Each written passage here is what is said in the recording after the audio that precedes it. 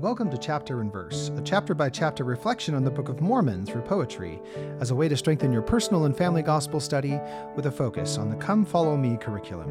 One chapter, one verse. My name is Michael D. Young, and today we have a text based on Helaman 5. The focus verse for this text is Helaman 5, verse 12.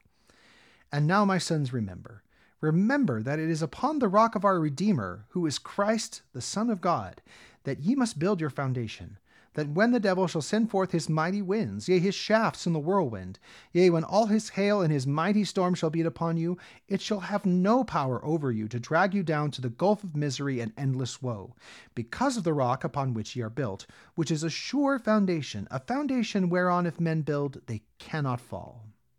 And now the text, the storms of life. The storms of life must surely come to every one and nation. These winds are terrible for some who have no sure foundation. But others who have footing strong will stand and not be moved. Then when the tempest rages long, their faith and love are proved. The storms of life will never cease while Satan holds his power. But Heavenly Father grants us peace within this evil hour. But others who have footing strong will stand and not be moved. Then when the tempest rages long, their faith and love are proved. The storms of life will soon give way to brilliant heavenly light. The horrors of the storm won't stay, when dawn will banish night.